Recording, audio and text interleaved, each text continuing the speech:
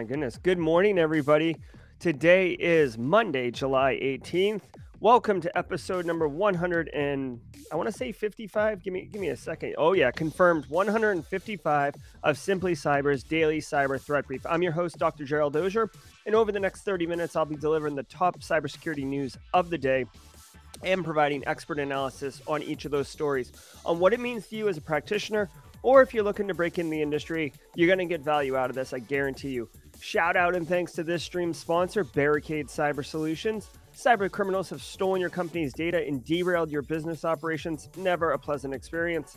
Barricade Cyber Solutions will help you resolve this ransomware attack and, most importantly, get your business back on track. I want to remind you, if you hold professional certifications that require CPEs or CEUs, if you're that's your style of calling CPEs, CEUs, each episode of the Daily Cyber Threat Brief is worth half a CPE. So that stacks, right? 2.5 a week, 10 a month. You get it. Be sure to document, literally the easiest and I would argue the most enjoyable way to earn CPEs. But Jerry, how do I document? I'm glad you asked, Strawman. Just say what's up in chat, or say here, or say good morning, or say whatever it is. The fact that you said what's up and your name is there and it will be burned into the stream, you can point to it or point any auditor to it and be like, what's up, auditor? There's my audit evidence. I'll see you next year when I have to give you, $125 and prove that I did 40 hours worth of work. Almost seems like community service for a punitive crime.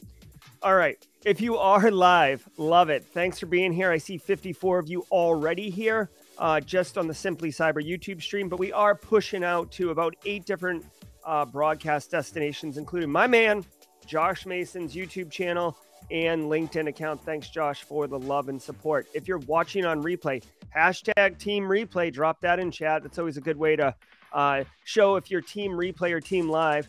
Thanks for catching the stream on the replay. Do say what's up in the comments so that gets burned into the evidence locker as well. If you want to jump right to the news, when this screen over here turns or my camera angle changes to a circle because we're in the new studio, we have started the program. So you can just grab the slider, scrub to the right, and get going. I forgot to start the timer. I'm like a little clumsy in my old office, just switching back to everything. But if you're live with us, then enjoy the pleasantries because we are going to be spending probably the next couple minutes here saying good morning, having this all-important coffee coming off of a busy weekend with a 16-hour drive and a lot of unpacking. We'll start the news in just a minute, but for right now, good morning, everybody. It's great to see you. Hey, Carl Ron. Hey, Brendan. What's up? Shakora Wiggins. I see you on LinkedIn. Tom Bishop's hashtag Team Live. Ms. Julian, I'm back in the office where I can't say your name, but it's great to see you in chat. Welcome back home. Thank you, WGL. Yeah, it's good to be back. It's very nice. Hey, Carrie, good to see you. Ryan Spishak, always nice. Nathan Bowen, K. Scott Powell, a lot of regulars up in chat. I love that. That's good. Oh, joke of the day. Okay. Thanks, Mubariz. This is a great thing to do before during the morning pleasantries. So I spoke to my son. He immediately came downstairs after the stream on Friday saying, you didn't say the joke. All right, guys. We will be doing a joke of the day on Fridays provided by my son, Grayson. And I think my other son, Callan, is also interested in doing a joke, but he's not going to get Friday. He's going to get a different day. So the joke of the day on Friday, I thought Grayson said it, he didn't. So to make up for it, the joke of the day is what comes out of a Flowers camera? What comes out of a Flowers camera? While people queue up here, let's see what's up. Pamela's got a 13-hour drive on Friday. I don't envy you, Pamela. Yeah, those long drives are brutal. Thank goodness for Dwight Eisenhower in the interstate system, though, right? Am I right? Gas is so expensive, people. It's disgusting. I will say the gas is less expensive than it was in June when I drove up, but good grief. Love that coffee. So what comes out of a Flowers camera? Photosynthesis. Thank you so much for the joke of the day from Grayson. All right, guys, let's get into the news. Mm. All right, let's get into the news. Now, again, I think we're going to hear the podcast. Chat, let me know if you don't hear the news stories. We're going to figure it out here. All right, thanks, everybody. From the CISO series, it's Cybersecurity Headlines. It's Monday, July 18th, 2022. Dozens of cities and towns are paying tech workers to abandon Silicon Valley.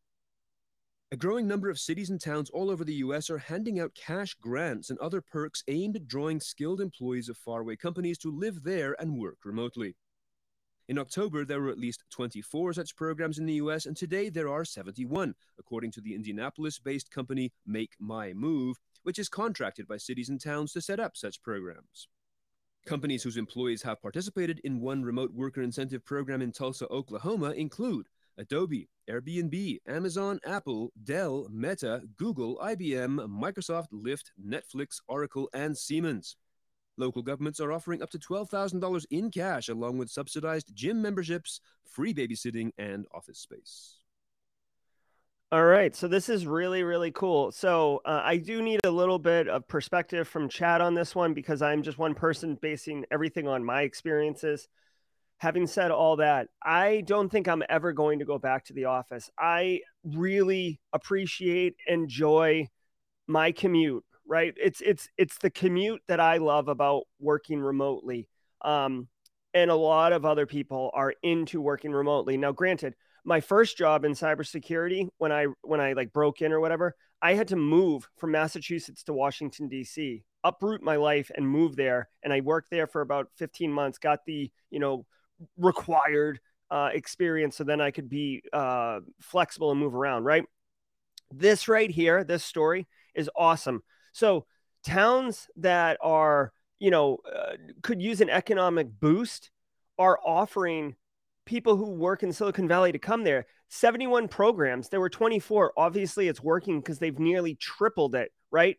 Free babysitting, gym memberships. Like it's all of the niceties and the Google stuff that people talk about that's beyond cash, right? So I love this. And by the way, can I just point out that Silicon Valley is probably like Silicon Valley, as far as like a community goes, is probably unhappy because people are moving and taking money out of the community. But for like Adobe and Apple and stuff like that, they're not going to continue to pay you Silicon Valley salaries if you live in Tulsa, Oklahoma. I'm telling you right now, it's a cost of living adjustment. Do I think that's fair? No, because you're still doing the same job. So it's kind of booty that they would adjust your salary and say you're worth this amount of money and then say, well, actually, because you live somewhere else, you're not worth that amount of money. But that's a separate argument altogether. I really appreciate this news story. And I think it's great for these towns, right? Tulsa, Oklahoma, Sioux City, Iowa, like these towns could use it. I've even seen certain towns where they'll give you land to move on to, right? So very, very cool incentives. I think that this is great. And it's a good it's good for the economy and good for business. Okay. CISA orders agencies to patch new Windows zero-day used in attacks. CISA has added an actively exploited local privilege escalation vulnerability in the Windows client-server runtime subsystem to its list of bugs abused in the wild. This high-severity security flaw, tracked as CVE 2022-22047, impacts both server and client Windows platforms, including the latest Windows 11 and Windows Server 2022 releases. Microsoft has patched it as part of the July 2022 Patch Tuesday and classified it as a zero-day as it was abused in attacks before a fix was available. Redmond says the vulnerability, which, if exploited, could gain system privileges and was discovered internally by the Microsoft Threat Intelligence Center and Microsoft Security Response Center. Okay, cool. Couple things going on here. One, where do I begin? Okay, so there is a Windows operating system vulnerability that is being actively exploited. That means that it's not just vulnerable and that you got to, hold your pants up, but it's being actively exploited, meaning that bad guys, threat actors or whatever are taking advantage of it. Now, a couple of things to unpack. One, this is awesome that CISA is doing this as part of their binding operation or operative directive 22, where they are requiring and they have authority to make federal agencies, not private sector, federal agencies patch certain things within certain time windows. Now, this vulnerability was patched in July's monthly, patch Tuesday roll up thing, right? Microsoft does monthly patches and roll ups now. So there's no reason for you not to be able to patch in a vacuum, right? I will say some organizations may have mission critical applications running on a server or on a system that the patch breaks. This does happen, okay? So this is why when you're applying patches, you don't just go YOLO and patch everything and then, go grab coffee and call it a day. That's what Carl does, okay? What real security practitioners do, or, IT, because IT does the patching, not InfoSec. What IT people would do is they would actually patch usually like the IT department's computers. Then they would do a subset of systems of people who have opted in to be like pilot systems across the organization. Then you might do mission critical systems, right? Just to make sure that they don't break anything. And hopefully you're doing this to like a test system, not actively on prod. And then finally you roll it out to everyone. So you do it in like rings, if you want to think about it like when you throw a pebble in a pond and the rings go out. You don't just patch everything. That's a horrible idea, especially if it goes sideways, which we've seen a million times. You patch in a ring to make sure that it's a smooth operation. Next thing I want to point out, and this is the final thing, this is for people who are not quite in the industry yet, but you might get this question asked. I don't know. See how it says it's actively exploiting local privilege escalation vulnerability. This piece right here, local privilege escalation, this means that you already have to own the box. You already have to have access and an account on the box. You don't just this isn't a remote code execution, which is like the worst one, right? Remote code execution means you can do it from anywhere. Unauthenticated, you can do it under any account. Local privilege escalation just means you can go from Carl to system, right? You can go from end user to system user. That's what that means. And that's why it's a big deal. But, CISA gave them 3 weeks to patch because you basically need to chain this with other exploitations or get an end user to click on something. Password recovery tool infects industrial systems with Sality malware. A threat actor is infecting industrial control systems to create a botnet through password cracking software for programmable logic controllers, PLCs. Advertised on various social media platforms, the password recovery tools promise to unlock PLC and human-machine interface terminals from Automation Direct, Siemens, Mitsubishi, LG, and many other manufacturers. Behind the scenes, the tool also drops Sality, S-A-L-I-T-Y, a famous piece of malware that creates a peer-to-peer botnet for various tasks that require the power of distributed computing to complete faster, such as password cracking and cryptocurrency mining. Okay, couple things here, and a couple snarky things. Okay, so first of all, Dragos did the research on this. Dragos is the the information security darling of the of the industrial control system world. Rob Lee runs Dragos. They are very cool company. Now, what's interesting is here's a snarky comment. I don't know why you would need to crack a PLC or an ICS password. They're usually 1, 2, 3, 4 or password, right? Like industrial control systems, they're typically from like the 70s and 80s. They typically have terrible passwords. Okay, having said all that, I also want to point out that this is essentially like a Trojan piece of software. And if you work in industrial control systems, like if you work in manufacturing, oil and gas, energy, whatever, this is an opportunity for you. Like I would absolutely do this. And this only applies to a subset of people in chat right now. If you work in an area with ICS systems, you should bundle this story up and send it to your engineers, like your field engineers or your OT engineers, whatever, and your IT staff. Okay. Because the people who interface with the PLCs are the ones who are most likely to download this. Now, it's a Trojan. It's going to, if they can't log in to a piece of equipment, they can use this to crack the password. And it does crack the password. And you might think, well, what's the problem? I have legitimate access to this thing. I just forgot the password because it was a long weekend, right? Yes, it gives you the password, but it also installs malware that I think they said it does some other stuff, right? Creates a peer-to-peer botnet for various tasks, right? So the peer-to-peer botnet is not what you want your organization to opt into, right? So gives you the password so you feel good about yourself because you're like, oh yeah, I didn't have to call the vendor. I logged right in.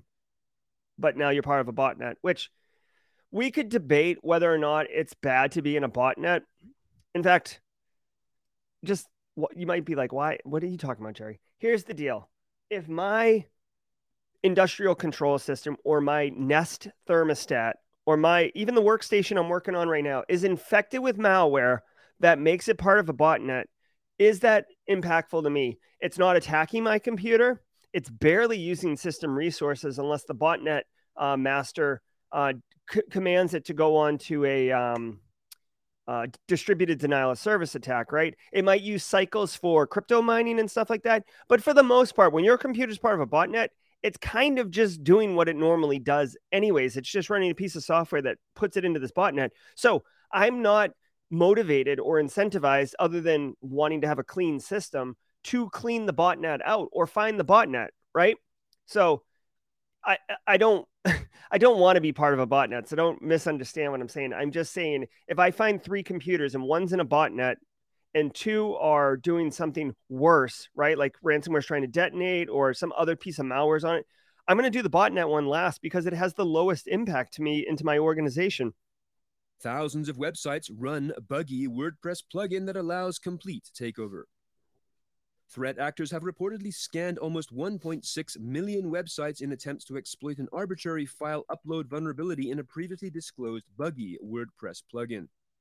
Traced as CVE 2021-24284, the vulnerability targets Kaswara Modern WP Bakery page builder add-ons, and if exploited, would allow criminals to upload malicious JavaScript files and even completely take over an organization's website. WordFence disclosed the flaw almost 3 months ago, and in a new advisory this week warned that criminals are increasing attacks. The WordPress security shop claims it blocked an average of 443,868 attack attempts per day on its customers' sites. Software developers never patched the bug, and the plugin is now closed, which means that all versions are susceptible to an attack. All right.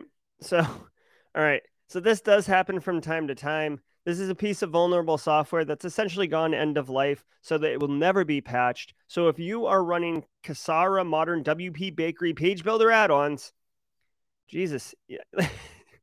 that's like such a long title that it would like be on the front of the shirt and then the rest of it finishes on the back.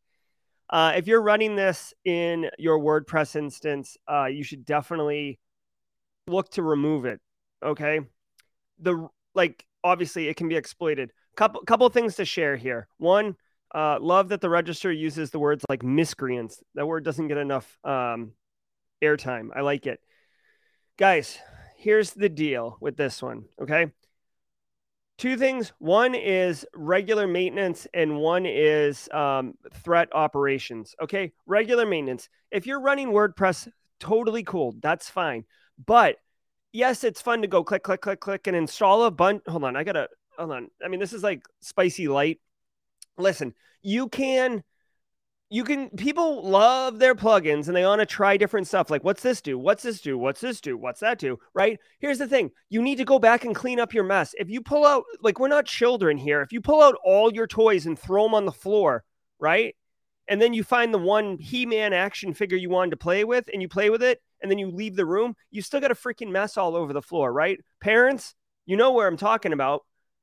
You've got to put the toys back. You've got to clean up your mess. So when you install all of these different plugins on WordPress because they do cool stuff, you've got to go back and either disable them or remove them entirely from your WordPress instance for reasons like this. You don't need to freak out and do a a fire drill to figure out if Kasara, Modern WP Bakery, Page Builder add-ons is in your environment, because you run a tight, clean operation. And I'm not saying you've got to do it every single time, but at least once a month, once a quarter, once a year, for crying out loud, make it a point to do audit, right?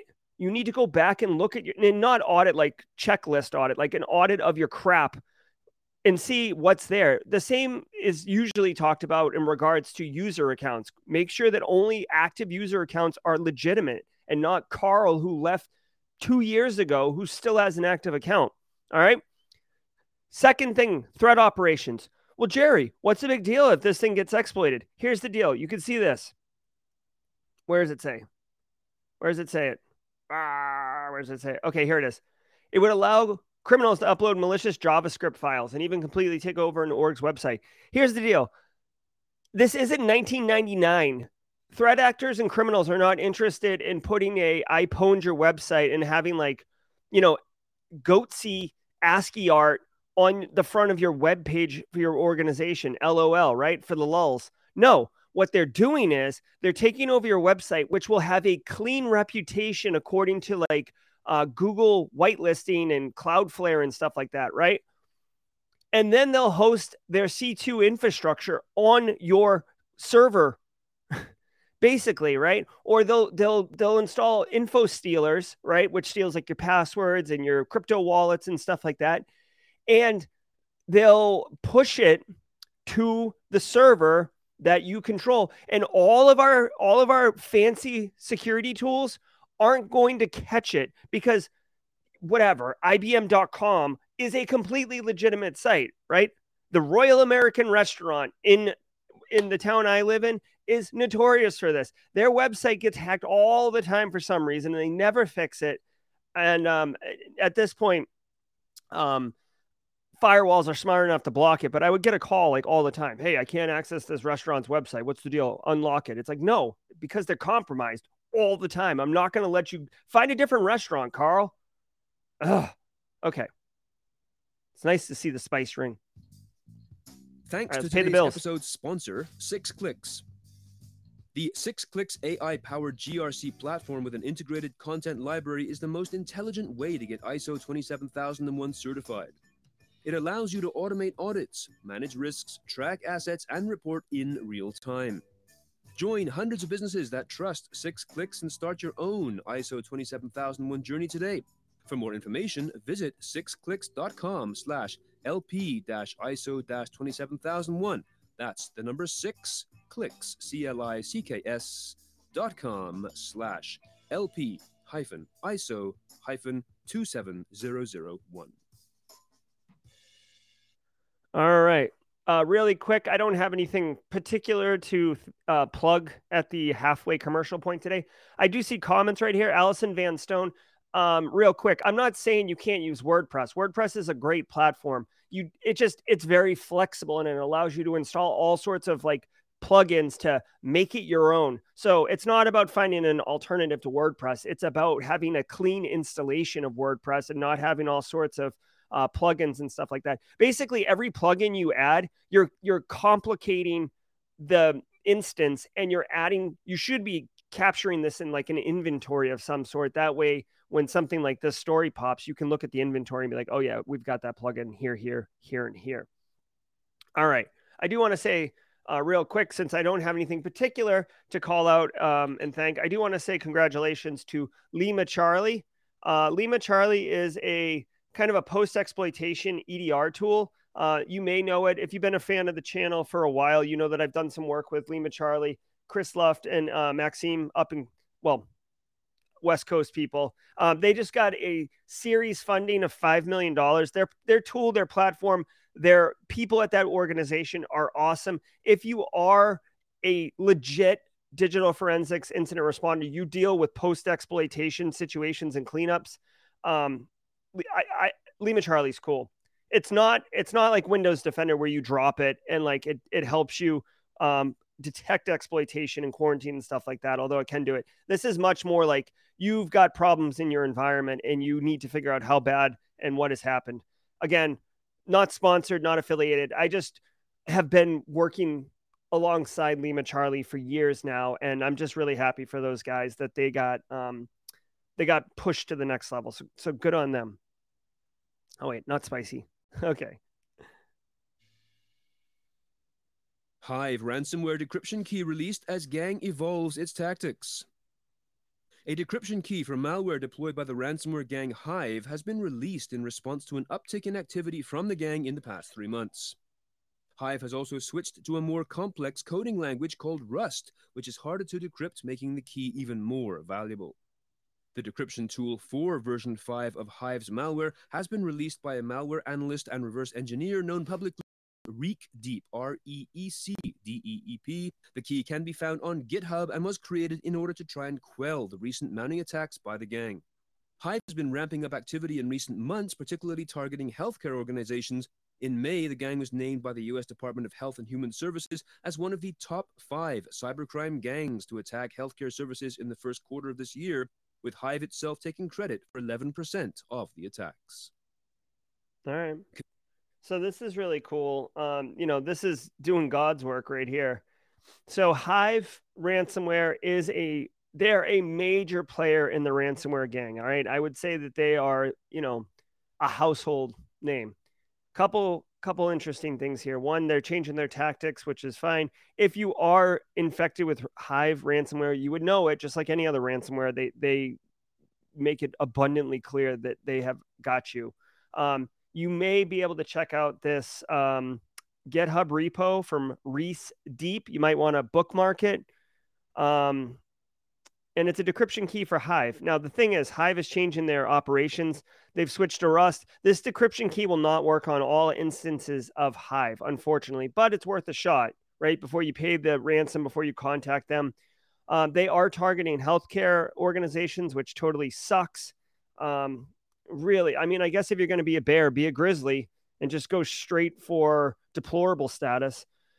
By attacking healthcare organizations, you might be thinking like, oh, I don't get why is that worse than whatever. Well, it's patient care, right? Someone could die. There's been an instance where someone died because of ransomware. Now, technically, it's not like they got infected with ransomware and they're like, oh no, my heart's been encrypted. I died. It like basically a hospital was hit with ransomware and they had to reroute someone who was like having a stroke or having a heart attack from the hospital that was closest but under ransomware attack to a hospital that was further away, and the patient died in transit. That happened like maybe a year and a half, 2 years ago. So there are real world major consequences from a cyber attack. So that's why, it's totally booty that they're attacking healthcare. The other thing to mention is that they are switching to Rust. We've talked a little bit about this. I don't know how to program in Rust. Rust is a relatively new language. I believe the reason that they're switching to Rust is because Rust is incredibly fast. As far as like when it's encrypting files, it can move really quickly. You got to remember, encrypting files, just like restoring from a backup, it's not a video game where you just like click a button and the status changes. It takes time. And the longer it takes to encrypt, the more likely you are to catch it, break glass in case of emergency. So with something like Rust, it can move incredibly fast and basically encrypt all the things before the victim can, kind of respond in any meaningful way. So the good news is people are out there working for the good guys trying to release decryption keys. Canadian Airlines suffer delays and cancellations due to Zayo outage. In another Canadian internet outage story, air travel across Western Canada was impacted Thursday by an internet outage affecting the country's air navigation service provider, NAV Canada. This was due to a disruption in the network of Zayo, Z-A-Y-O, a telecommunications provider based in Colorado that NAV Canada uses in parts of the country's western region. This was not a cyber attack, but was instead caused by a train derailment that disrupted 2 key fiber lines managed by one of Zayo's fiber providers in Canada. LendingTree denies connection. All right, guys, here's the deal. All right, so what control are we going to be talking about today? Gather around. Here's the deal. All right, so you are a company that leverages, basically technology to optimize the speed and the efficiency of your organization, like an airline. Okay, so online bookings, routing luggage, et cetera, et cetera. Supply chain-ish is what we're talking about here. A company that they depend on suffered an outage, which ultimately rolled forward and hit them. There is really nothing that the Canadian Airlines could have done to have prevented this. What they could have done, I guess, to prevent it, or to be a little bit more resilient, is to have a hot backup of a network communication solutions provider. This is an actual NIST control, by the way. Alternate telecommunications. Look it up. I think it's under the CP control family. Oh, yeah. PTSD from my NIST days. Okay. In fact, I think it's like CP11, if I had to guess. Okay. Anyways, train hits, the internet lines going into the service provider. Service provider goes down, downstream. Canadian Airlines goes down. We see this actually happen with transatlantic fiber lines going from the UK to the United States, getting cut by like an anchor getting dropped on it, or some underwater mining operation or whatever. Like, these things happen. Here's the deal. This is where GRC comes in, okay? So this is a great little GRC exercise. You could have had an alternate hot telecommunications up. So when the train hits this line and that company in Colorado goes down, that automatically it rolls over and Canadian Airlines never suffers a delay, okay? What does that cost? It literally costs some amount of money that you would have to pay monthly for a service that you're not using. Like, you're literally just paying for it in the highly unlikelihood that a train hits the power lines of this upstream company, right? Do you see what I'm saying? So when you're doing the risk analysis and you're like, what are the chances of this going down? Pretty low. Okay, well, could we make it zero? Well, we could pay for a second communications channel, but it costs $400,000 a year. Okay, well, how often does it happen? Like, never. Okay, well, then we're not going to deal with that nonsense. We'll just accept the risk. This is real risk acceptance. This is a perfect example of when you would accept risk, because the likelihood of this is low. And you know what? It sucks because when it happened, it had a high impact. But again, it's low. This is a great little case study on risk analysis and ultimately risk assessment. To data breach affecting 200,000, but confirms a different one. The financial services giant LendingTree has denied any connection to a reported data breach involving 200,000 loan applications found on the dark web, although the company did confirm that the information of tens of thousands of customers was exposed in a separate breach in February. Quote, our investigation determined that this 200,000 name data leak did not originate at LendingTree. In fact, we obtained the full dataset and found there to be no match when compared to our customer database, end quote, a spokesperson said. She added that the notifications the company did send out were in response to a code vulnerability in LendingTree's platform that exposed the sensitive information of more than 70,000 customers in February. All right. I'm gonna admit ignorance here for a second. I was on the wrong tab because this is also a story around that Canadian Airlines, and then I was reading chat. So I'm gonna do my best on this LendingTree story, but really quick. BSEC is right. Eric McLeod is right. There are different network, like from a technical solution perspective. SD-WAN could work in order to make your network connections more meshed and a little bit more resilient to a single point of failure. And then BSEC actually introduced a concept that I should have mentioned. It's a great call, BSEC.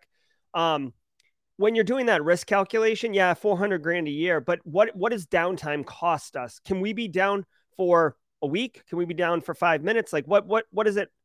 How much do you lose per hour of downtime, right?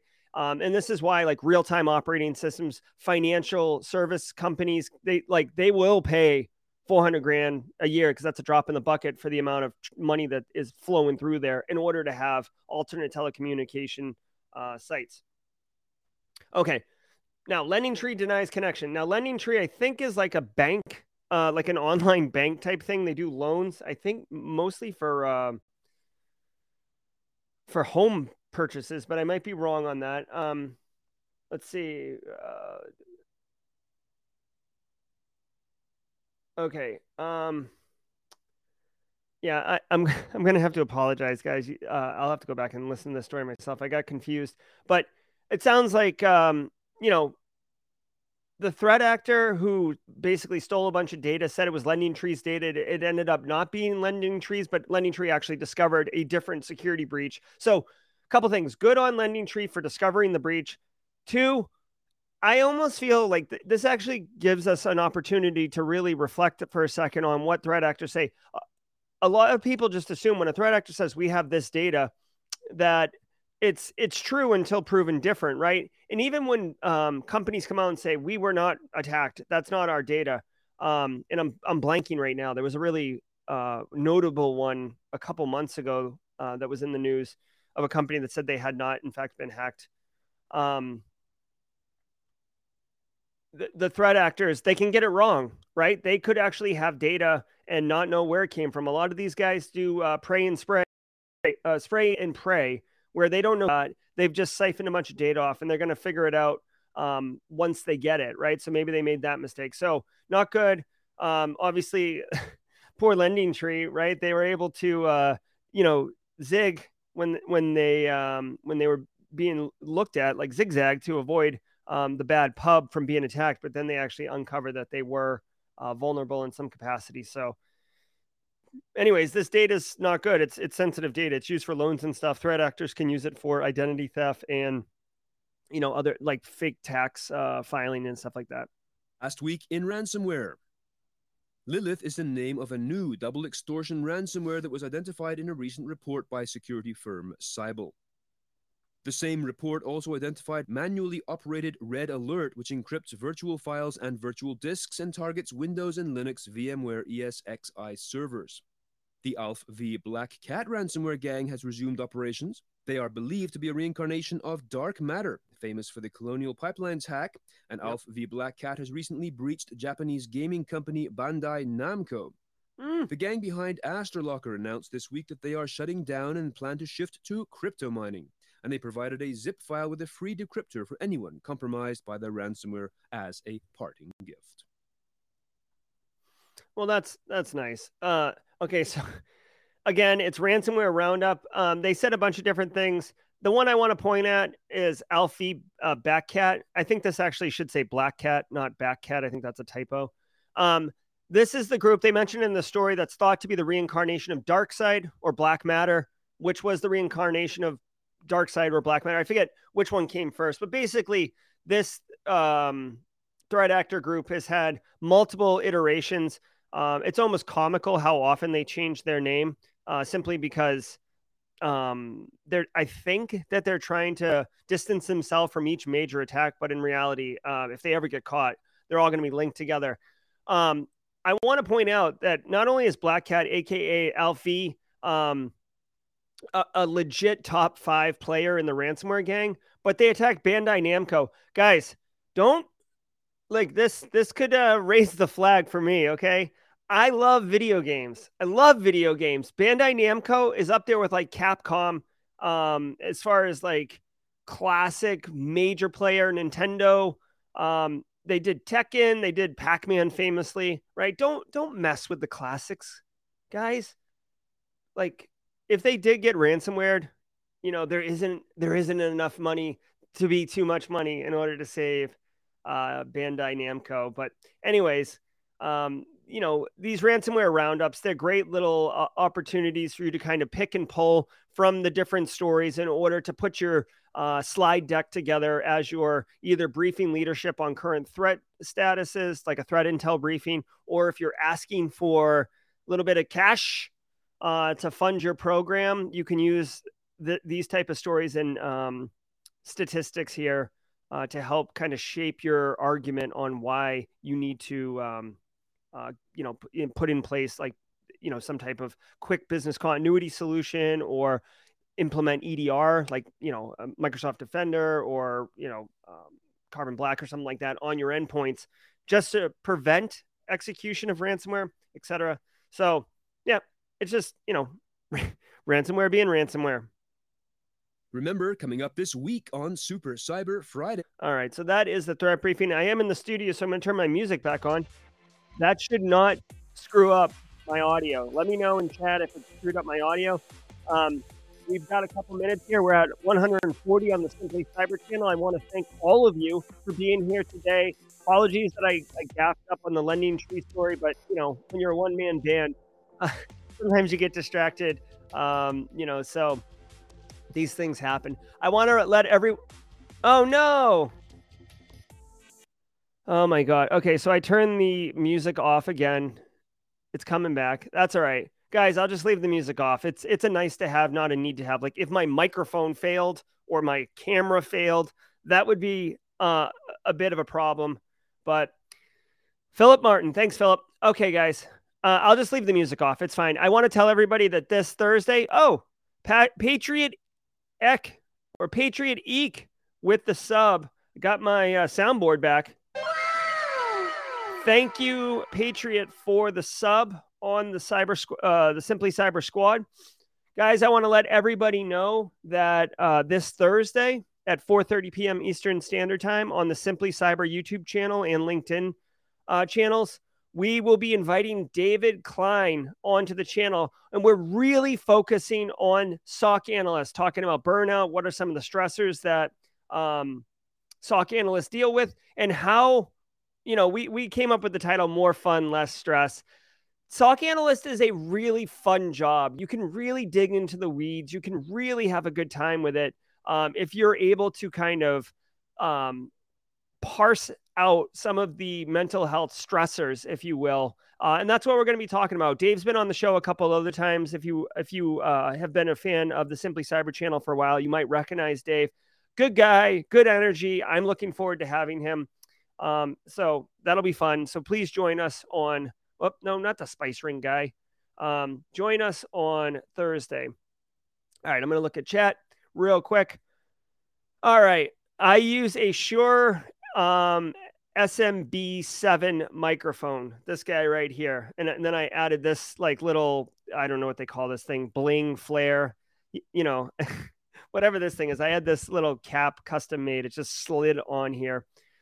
Yeah, my pleasure, Brian Wood, Sebasok, Nathan Bolin. I appreciate it. Hey, Nathan, good luck with the job with Leidos. Good luck on that interview. Want to remind you and everybody else who happens to be in chat right now, I do have a video on the Simply Cyber channel, if you look for it, called SOC Analyst Interview Questions and Answers.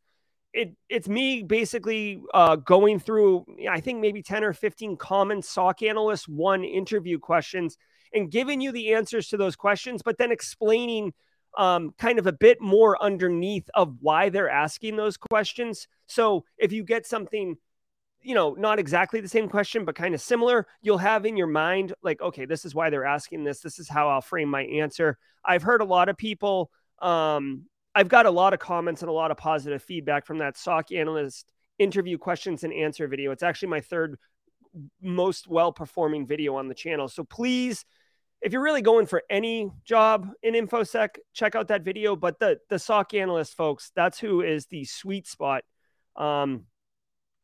Michael Bergeron with the eye correction surgery. Michael or Michelle, you know, good luck with that. And yeah, just so you guys know, I'm actively working to get the daily cyber threat briefing either pushed live to an audio podcast platform while I'm streaming, or have it posted to the Simply Cyber audio podcast right after the show ends. I'm still working through that. I'm trying to like automate like API calls to pull down the MP3 and then push it up to the audio platform. It's just, I don't know. It takes time and I don't have a lot of that.